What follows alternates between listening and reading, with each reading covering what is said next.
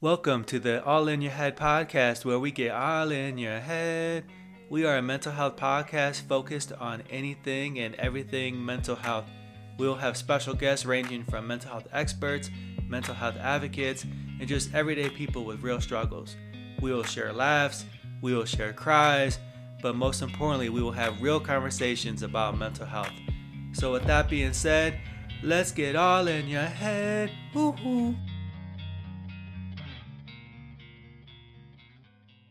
I love the title of your book, and it talks about overcoming adversity, right? Like that's a part of your title. And so that tells me that you've had some adversity. Definitely have. It's an amazing story. Well, let's get into it. Let's hear your amazing story. So what happened? So I had done all the things in life, checked off all the boxes, was living the life of my dreams. I Yeah. become an executive. I was married. I had children. I had everything going for me. And I decided there was time for me to do something bigger. And I was training for a marathon. I was training for a marathon for a very propelling purpose. One of those things that the reason you're doing it is enough to get you out of bed and go do it. But we'll talk about that piece another day. Okay. I'm training for the marathon. I went for a run. I went for a run while my family was on vacation and I ran around this beautiful lake. I'm running around this beautiful lake. And off to my right and my side, I hear this sonic boom, this sonic sound that just reverberated the ground underneath my feet. Yeah. And I turned to look, and immediately I was knocked to the ground. I was hit by a falling tree. That doesn't happen. Actually, it was kind of funny. And I can't say funny as in haha, but funny Right. as in odd. When we hit the trauma center, my husband was told that it happens all the time. People Really? just don't live to tell the story. So you Mm. never hear about it. So they're like, look on the ground. And I'm saying this to all your listeners right now, too. Look on the ground. Look at the trees and the rocks that are on the ground. You see them all over the place. They don't just fall in the dark at night when no one's around. So people do actually get hit and harmed by trees quite regularly. They just don't tend to survive. Woohoo! Have you been wanting to write a book but you don't know where to get started? Don't let this fear stop you. There is help. Yellow Studios Book Publishing has helped over 200 people become self published authors. Veronica Yeager has over 15 years of experience in publishing and design and wants to offer my listeners a free guide, Self Publishing the Right Way. Get this free resource at www.selfpublishingfreeguide.com. So I ended up with this massive, massive injury.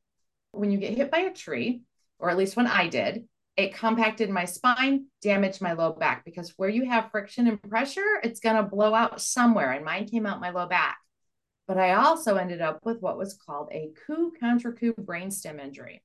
And for all of us who are not medical people, what that really means is I messed up everything inside my head. And I was left with the functioning of a 3-year-old child Wow. at the age of 40. Wow. So I went from having everything to not being able to walk or talk or feed myself and everything else in between.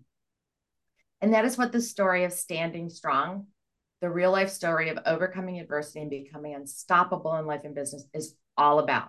And that's why I said it's an amazing story because you've never heard this story before. Yeah, definitely. I've never heard this before. So what was that like for you to be physically healthy, to be running, and then all of a sudden for that to be interrupted? At first, I had no idea what was going on around me. I literally had no idea what was going on around me. I couldn't process thoughts.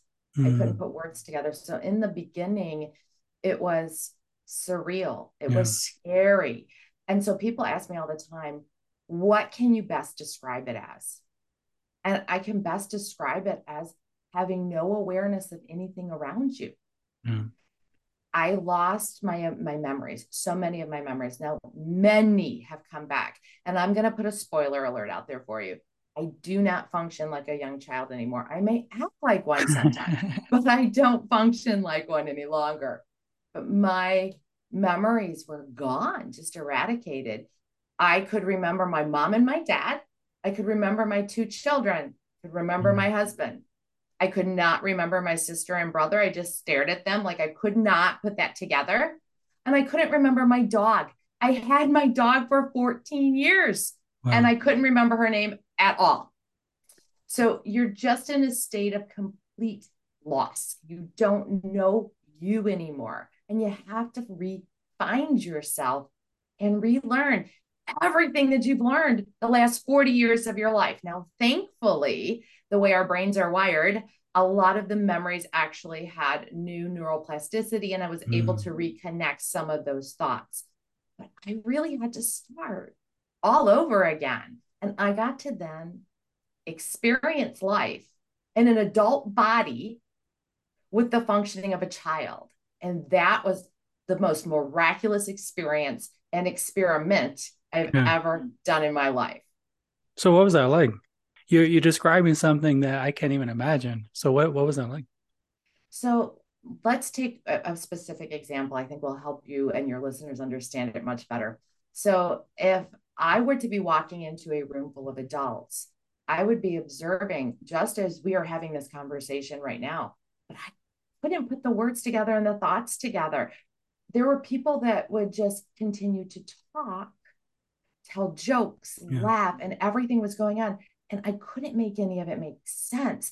It was like I was watching people talk in foreign language that I have no idea what they're saying and no idea what they mean, but they all think I understand because, again, I'm in an adult body. Yeah.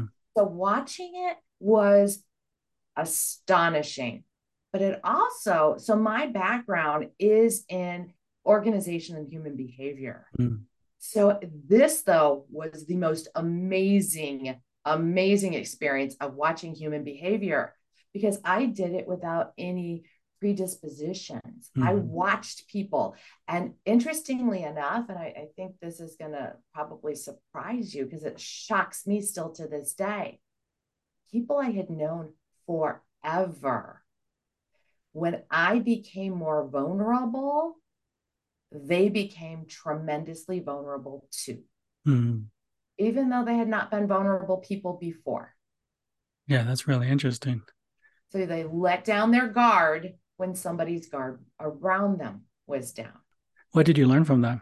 Oh my goodness, what did I learn? I learned, actually, there are 6 sets of lessons in the book that I learned. I'm going to go through a couple of them with you.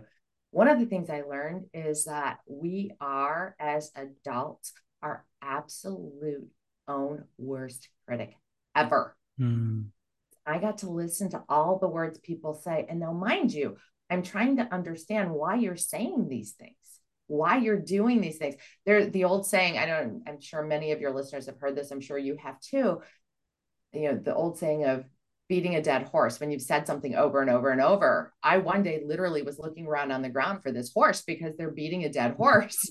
So you learn all of this stuff over and over and you observe. And I think one of the things I learned is that our number one word is adults. The number one word that I heard, I'm not going to tell you, I'm going to ask you, what do you think was the number one word I heard out of everybody's mouth while I was going through this healing process?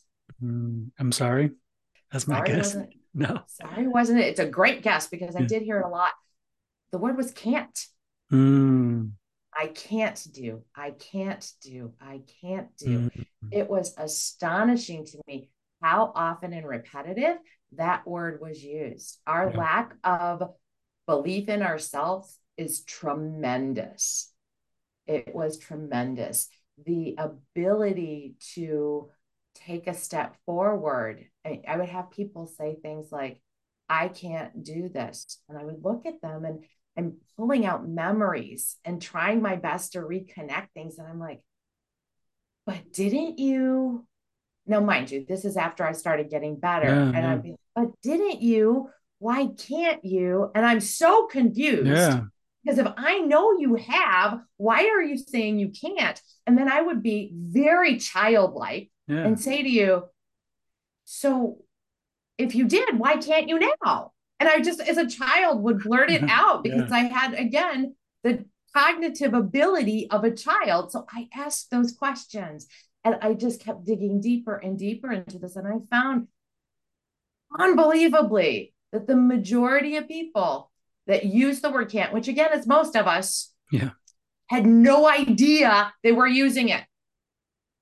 Part of what you're talking about is just simplifying. Like, I think your brain just was in a place where it just made things very simple and maybe even black and white. And your brain was rewired at a certain point to think about things in a simple way. It was. And to be fair, it started making it much more complex as I got better. So I started layering complexity back in, and I actually had to pause myself and stop myself and retrain myself to hold on to that simplicity. Because we all had it at some point growing up and we let it go. But I was more aware of it because it happened. What came back to me came back much quicker than your childhood growing into your 20s, 30s, etc. What happened to me is it came back in over a period of just a few years. So I noticed the change in that simplistic view, that simplicity, the ability to break it down into manageable steps, to be able to do things that would in increments that propelled me forward. And I started to lose it. And I was like, I don't want to lose that. So I was able to find a way to actually hold on to that myself. And today I'm a consummate problem solver because I can take a step back and simplify. That's why I do most of the work I do with businesses today, because I can simplify what they're overcomplicating. And so it is definitely a gift that came from what I would consider to be a tragic situation. It makes me think that maybe we need to start looking at hiring some 8 and 9-year-olds for some of our businesses. Yes, you really do. Some 8 and 9-year-old consultants. Yes. Or people who've actually been 8 or 9-year-olds again in their 40s. Yeah. I think it might be easier to find actual 8 and 9-year-olds. It just might. Actually, I know it probably is. Yeah. So what else did you learn from that experience? So I learned that what I had done, so again, having been a performance expert and all the other fun stuff, I learned that what I was doing before was wrong. And it was quite shocking to me. And here's what it was, because I always believed that your vision had to be gigantic, right? And I always believed that, as the venerable Jedi used to say, do or do not, there is no try. Yeah. So it was success or failure. And it was a huge vision. And what I realized coming out of this process myself was that it's not always plausible, feasible, or even appropriate to have the giant vision, because that giant vision was too big for me to even engage in. The giant vision for me literally was what I considered to be a tiny task that had a bigger goal, but I couldn't do a giant vision. It was too big of a chasm to cross from where I was going. And so I realized at that point that vision doesn't have to be gigantic to get you to where you want to be. But throughout my corporate career, everything was big casting vision, cast bigger, go bigger, the big, hairy, audacious goal, do all of this.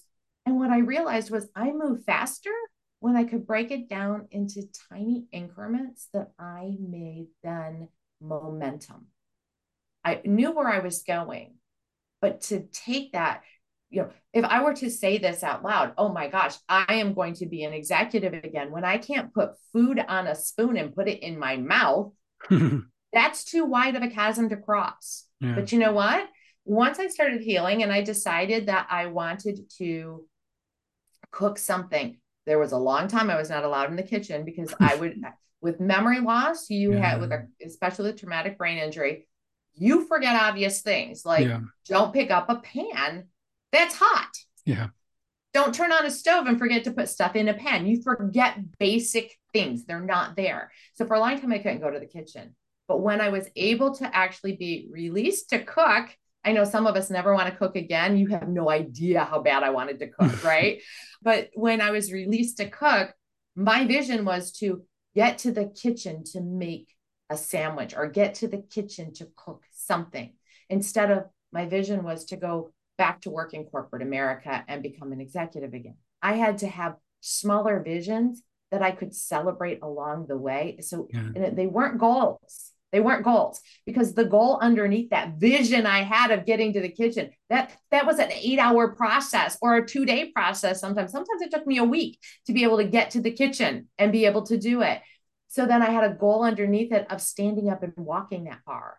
and then getting out the bread or getting out the whatever and putting it together. There were so many other micro goals inside of it. So basically realizing that it doesn't have to be as big as we all think it has to be for it to be effective, impactful, and truly life-changing. That was the biggest aha for me.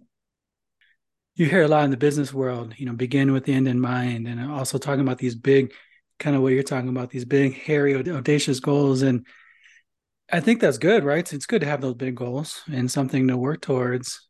But I like what you're saying too about breaking it down, having smaller goals, being able to celebrate some of those smaller victories as well. I think that can help a lot of people. I think that can help a lot of companies. I think that when you do it incrementally, it also allows something else. I said the other thing was the do or do not. There is no try. Mm-hmm. It allows you to try and pivot much more easily. Mm-hmm. So one of the exercises I had to do was I had to take this little plastic cup with little plastic peas and a little pair of plastic tweezers. Actually, it was quite a big pair of plastic tweezers. And I had to pick up the one pea and move it to the other cup because the right side and left side of my body didn't work together. I literally could not clap my hands. Okay. So I had to pick up a pea from one cup, fine motor skills training, right? Pick up a pea from one cup, move it to another cup and put it back down. And I did this over and over and over and over again. Those micro steps that you take and the do or do not, there is no try, doesn't fit together. Because when I'm doing something, if I don't succeed at it, my new thing became try again. And people who knew me were like, you don't even know the word try. Why are you even uttering the word try? And the answer was simple. I'm uttering the word try because it was an awakening and aha for me that failure wasn't fatal. Failure was feedback. Yeah, that's good. And so for me, I didn't know what was going to work for me. I didn't know if my index finger and my thumb would work together. I didn't know. I had to try it to see. And that was feedback for me to do something different or adjust. So it was a whole adjustment period that was much more fluid and frankly, a lot less stressful than the do or do not. A lot less stressful. So again, if companies have the mantra or individuals have a mantra of failure is fatal, failure is final. No, failure is just feedback. Yeah. And I learned that through a very hard life lesson. So borrow shamelessly from me without having to get hurt by a tree, okay? So did your whole theory and the way you view life change after getting hit by a tree? I won't say the whole, but a large part of me is very different. Yes. One of the things I did, I want every one of your listeners to do this. And I still do this to today. It's been 15 years. My book released on the 15th anniversary of the accident. So 15 years into it, the last surgeries were 10 years ago. Were 5 years ago. So all the healing that's gone on, I went back and became an executive again. I'm working with businesses. I work with individuals, all that fun stuff. But here's the thing. To this day, I still do this. As I was healing, I would be outside or I would be somewhere and the sun would start to set. And I would start saying things, childlike things. Look at the pink, look at the blue, look at the yellow, look. And it was constant energy of, oh my gosh, everybody needs to stop and see this. And nobody stopped to look. Everybody was busy. They were tending to this thing or doing that thing or on the phone with this or doing that. No one looked. Even to this day, this very moment, I still, when the sun starts to set at night or it rises in the morning, I don't care who I'm with or where I am. I start doing, oh my gosh, look at the yellow, look at the orange, look at the pink. Oh my gosh, stop, look. And I was the person on the other side before that was too busy to do those things. So yes, I pressed a pause button and I reprioritized my life. And I still was able to do actually everything I wanted and more. But I got to add in the things that bring me joy, that bring me happiness, that are peaceful. And I don't run at a cadence of, frankly, obnoxious levels like I used to. So yes, my life is very different. I set boundaries that I never set before because I didn't realize I needed them until I stopped. I think about myself as a 7-year-old and an 8-year-old. Life was pretty simple. Mm-hmm. You were able to enjoy the little things, right? My 6-year-old, he actually turned 6 today. And so we woke up today and we gave him presents, and just seeing the joy in his eyes and his face about these. He got a Titanic t-shirt because he loves the Titanic, Oh, and he cool. had the coolest reaction ever. Like, he was so joyful about this t-shirt, right? I feel like at some point we lose that. And I don't know why and when, but we lose that. And I think about that specifically around the holidays too, because there's a lot of things around the holidays that kids get into and are excited about, and you lose some of that too. And it's sad. It's sad that we lose that. You know what? Here's the reality of it, though. And I just want you to try this on for a minute. Yeah. You don't have to. Yeah. You don't have to. Because as I became more aware of my functioning, and my functioning became, so in the very beginning, I had no idea how bad I was. Mm-hmm. I had no idea. I knew I wasn't good, but I had no idea how bad I was. And in fact, when I watch videos of me from back then, it still shocks me to see it. Yeah. But as I got better, I was much more aware of the fact that I was losing that.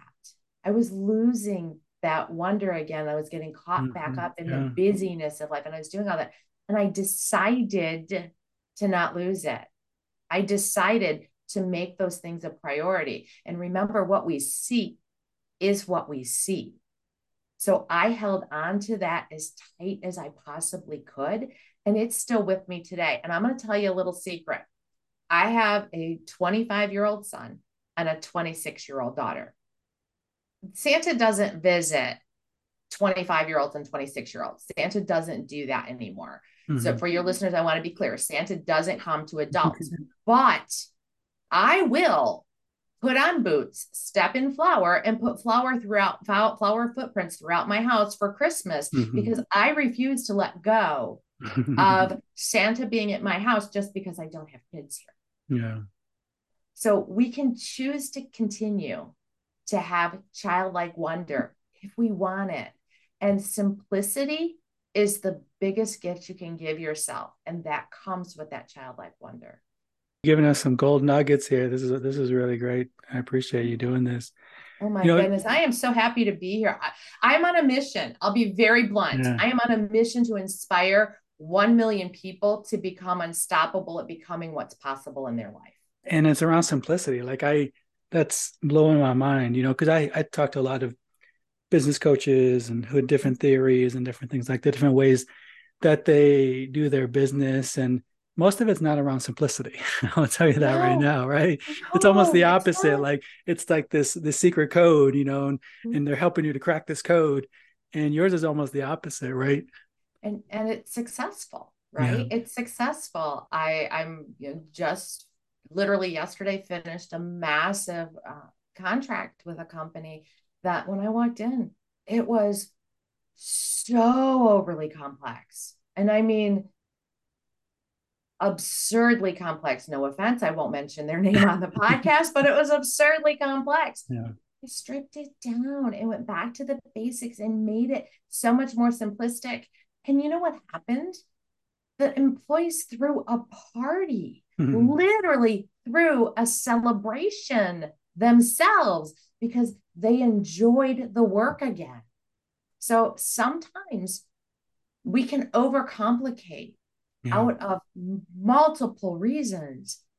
But when you can go back to simplicity, that's when all the joy in life comes back. That's when the reward comes back in life. And that's when people buy into a vision. They don't buy into complexity. They buy into something they can see and appreciate. And that's what we have to do for our teams. We need that so badly. But you know what? It starts by being less complex in our personal lives before we can be it in our business lives.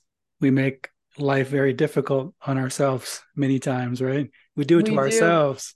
We do. Yeah. And I think in the back part of my book, I think I started 4 or 5 of the life lessons that I put in it with adults are so weird. Because it is. Once again, I'm saying adults are so confusing. Why are we doing this? So again, the whole impetus of it is, yes, you need to know where you're going. You need a plan. You need to know where you're going. You don't get in a car and you don't just drive and end up where you want. I say all the time, if you don't have a vision, even a small vision, if you don't have a vision of where you're going, it's like pulling out some food in your refrigerator and hoping to make a meal that follows a recipe. It doesn't work. You don't end up with what you wanted. And then you have to have the right values assigned to that. So many times I see people, and this was something that was true with me, my values, and people will argue this with me. So I'm just putting this out there before you start getting hate mail. People will argue that values don't change. They absolutely change. I agree. Your I values agree. absolutely change. Ask any parent what they value the week before they have a baby and the week after they have a baby, and they will tell you different things. Your values change. And mine completely changed after my accident. And I mean completely. I was all about 1000% about aspiring in life. I was at the top of my game. I was an officer in a major corporation. I was aspiring. I could care less about aspiring. I could care less. To be fair, I did go back to become an executive again. And I realized I don't care about aspiring anymore. I switched my letters. I care about inspiring people. When you're worried about aspiring, you're worried about yourself. When you're worried about inspiring, you're worried about leaving a legacy that leaves this world a better place. Aspiring went out the window for me, but anybody who would have asked you my values, they would have said, she's all about aspiring. And I'm not in the least anymore. So your values change. You have to know where you're going. You got to know your vision. You got to know your values. And I'm going to tell you a little secret. The reason you need your values is because your values help you make decisions. Absolutely. If you don't know what you value, you don't know how to make a decision quickly. And we know that quick decision making is key to so much in life. Yeah, no, I completely agree. In my work with people, we spend a lot of time at the beginning on values. And I need people to understand what it is that they value, because most issues that I deal with as a therapist is when people have values and goals and their behavior and their thoughts are different. And they compete with their values and goals. And then there's this big discrepancy in the middle that causes them stress, causes them depression, causes them anxiety.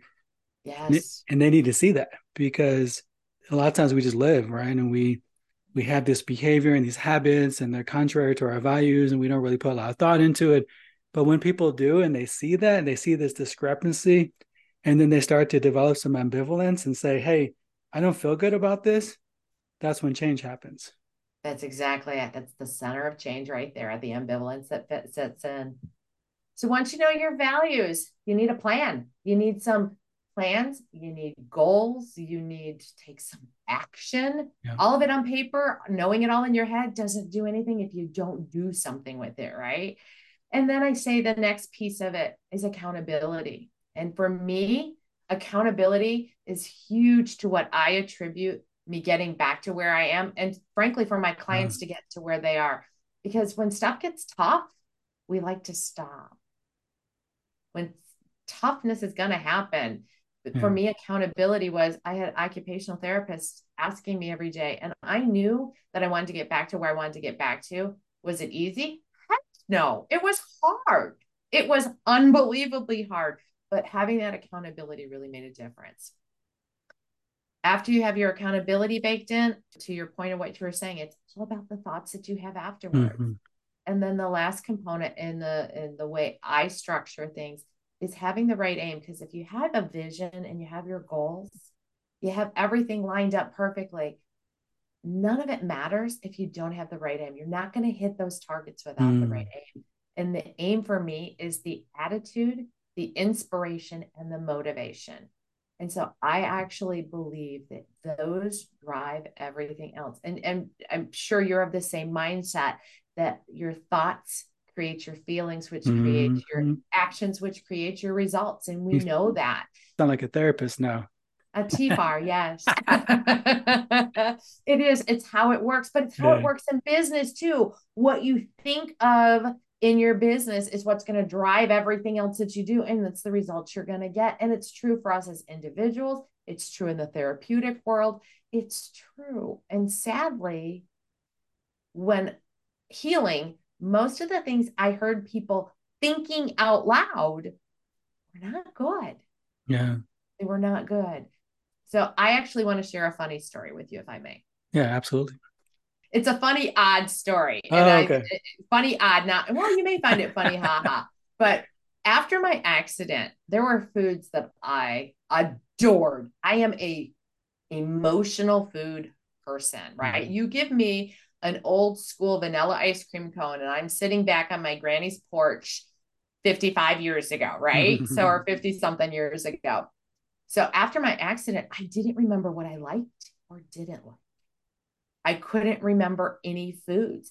I had no long-term memories with them. So there was no emotion to them, right? So the Yeah. memory is what makes the emotion of the food. And so, you give me an ice cream cone, I had nothing attached to it. It was totally different. Mm-hmm. So my family decided that they were going to, my husband and children were going to do the same thing for me that we did for our children, and not bias us anyway about food. Yeah. So they didn't tell me what I liked or I didn't like at all.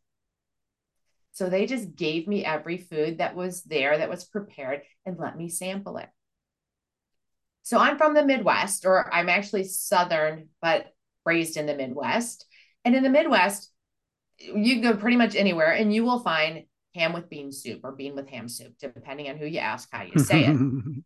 And I literally would not stay in a house or stay in a kitchen that had bean with ham soup, which was pretty much everywhere. Mm-hmm. I would not spend any time in that room because I could not even stand the smell of that food.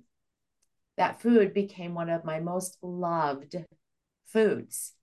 I order it all kinds of places and eat it constantly. Some of the foods I love the most were completely disgusting to me, and I wouldn't eat them. That's really interesting. Preconceived notions were knocked out of me. So everything that I had preconceived was gone, and I tried everything fresh and anew. So I have adopted a way of being and a way of thinking now that is different. When something's put in front of me, I start by saying, what if I knew nothing of this? Let me experience it like I know nothing, and I'll taste it then. Because when you ask yourself that, your brain answers you. I don't know if you guys know this or not, but as my brain was healing, my brain would fill in blanks and holes for me that was just bizarre. And I learned so much about neuroscience during this process, or afterwards as well, because I wanted to know what actually happened to me. Because when it's happening, you think you're just losing it. You really think that there's something just unexplainable happening to you. When you go to find out, no, it's pretty explainable. And there's lots of literature on this that goes with it, and studies, etc. So I did a ton of research, but the brain itself, when you ask yourself, what will happen if I just experience this without any preconceived knowledge, preconceived notions, it lets you try it fresh and anew. And I think if we would go back and do that with friendships, relationships, foods, music, people, thoughts, theories, everything, how much different would we be if we could actually do that and truly have an open mind about something? Such a good point. You're giving us some gold, Tina. This is some good stuff here. Well, and the best part of it is nobody has to get hit by a tree to learn it all. You kind of wish, and I'm thinking, doing some self-reflection, I'm like, why couldn't we just do this on our own? Like, why do you have to get hit by a tree, to have these aha moments and these light bulbs going off? And you said you don't have to get hit by a tree, but I feel like there's some people in my life that probably need to get hit by a tree. And I don't wish that upon them, obviously, but they need just kind of a wake up call, and they need some of this really good information, just almost like a reset, as to how they look at life. My husband called it my do-over. Actually, to be fair, he called it his do-over, because I want to share with you. Okay, this is a little secret. We can't tell the entire world, but we'll tell all your audience. One of the things that also happened is all the irritants of my life were literally knocked out of me. So I don't know about you, but for me, when we first got married, the socks on the floor were cute. By the end of the first year, the socks on the floor were not so cute anymore, right? So I don't know anything about socks on the floor. I can imagine you don't. I also can't imagine that you've forgotten a birthday or an anniversary or Valentine's Day or anything like that anybody might be holding on to for decades afterwards and reminding you about. Well, the great news for my husband is everything that I had remembered and held on to was gone. So he got a do-over as they came back. And I will tell you, most of my male friends ask me, how can you teach my wife to do that? And I'm like, I really can't teach them. But the truth of the matter is, I figured out that you can. And here's how. You have a choice at how you respond to that thought that you're having. Just like the thought used to be, oh my gosh, the socks on the floor, how cute, he's here with me. And then it became, oh my gosh, the socks on the floor, he's leaving a mess for me. You have a choice of saying, you know what, gosh, there's socks on the floor, I'm so glad he's here. And it changes how you feel about it. You have an ability to redirect those thoughts into feelings and feelings into actions, so that you don't end up strangling somebody with a pair of socks. Not that I'm saying or advocating anybody would do that, but again, the choice is there. So when adversity hits, I believe in one thing. I believe that you have 4 options.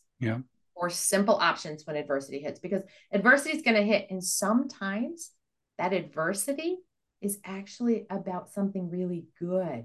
Like you can be stuck in adversity about, do I take this next job and make a move? And it's scary. And that can feel like adversity, even if it's good stuff.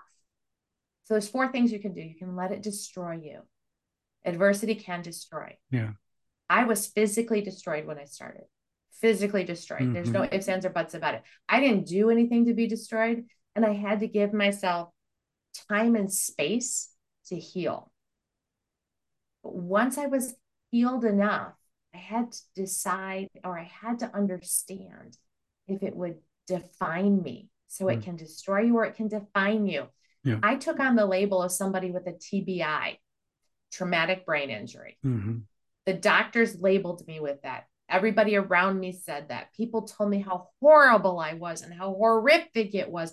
And they tried to woe me to death. And the reality of it was, I then let it define me. Oh my gosh, I can't do that. I have a traumatic brain injury. I actually almost did not go get a certification after I was healing, because, gosh, will I be able to actually pass that testing? Because I have a traumatic brain injury. And I jerked my head around and went, what are you doing? You are defining yourself as this. You just did these 15 things that are extraordinary. How could you even let that be your definition? And so I actually have been a coach for 30 years, actually almost 35. Do not add up my age. Okay. But almost 35 years I've been a coach. So I self-coach myself. And I was like, why are you doing that? Why are you doing that? So it can destroy you. It can define you. Then in that moment, I made a decision. And that's one of the things that you can do in adversity, is make a decision. Because if you just stay put, no decision is a decision. You can't stay put. You have to decide to do something. So I decided to do something. And I decided to try to figure out, and you heard me just say the word try, right? I'm trying. I decided to try to figure out what I could do besides those 2 things, besides letting it destroy me or define me. And I picked what I decided would be, and I've never looked back. And it's never stopped me. And that's the other D. You can choose to let it develop you. I became the biggest learner you have ever met. I ask childlike questions. I've asked more questions than a 2-year-old does of why, the curiosity, the questioning, the thoughts. Yeah. When you hit that hard spot, my wish for all of your listeners is that, and it's not a matter of if you hit it, it's when you hit it. We all go through something. When you hit it, you choose to let it develop you. Mine developed into a book, a coaching program, courses I do, coaching I do with individuals. So much it developed into, when really in that moment, when it first happened, when I had an awareness of how bad I had become, I thought my life had been ended by it. And the reality is my life just began when that happened. So adversity is going to hit us. Make sure that you lean on that last D and let it develop you and use it for what it's meant for, to inspire others to get through their hard times as well. Such an amazing story. You've shared so much with us. I have a page full of notes. I ran out of room because I think this is all really good stuff and helpful to me, helpful to the listener. So I thank you so much for being with us. How can people find out more about you, about your book? So they can find me. I have two sides to me. I have my coaching side, which is successcoachingsolutions.com, Tina Brandau. And I also have my book that you can find at Live Standing Strong. And I want to tell your listeners why it's called Standing Strong. Standing Strong, the real life story of overcoming adversity and becoming unstoppable in life and business. That's the full name of my book. It is a #1 bestseller too, because I don't mind being a little bit braggadocious about that work that went into that. It took a lot to get that book together. It took 15 years of hard work. You own that. That's amazing. I own that. But here's why it's called Standing Strong. And I've had multiple people tell me to change the name of it, and I absolutely vehemently refuse. Because for the longest time, for a while after I had been hurt, I couldn't stand on my own. When I would stand, I literally would collapse. I couldn't hold my weight. My legs would not work together with my arms.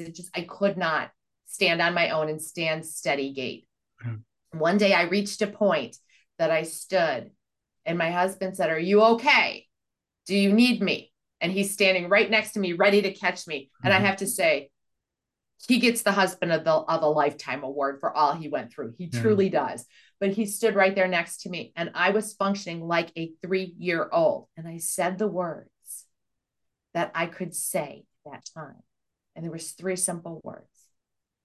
I stand strong.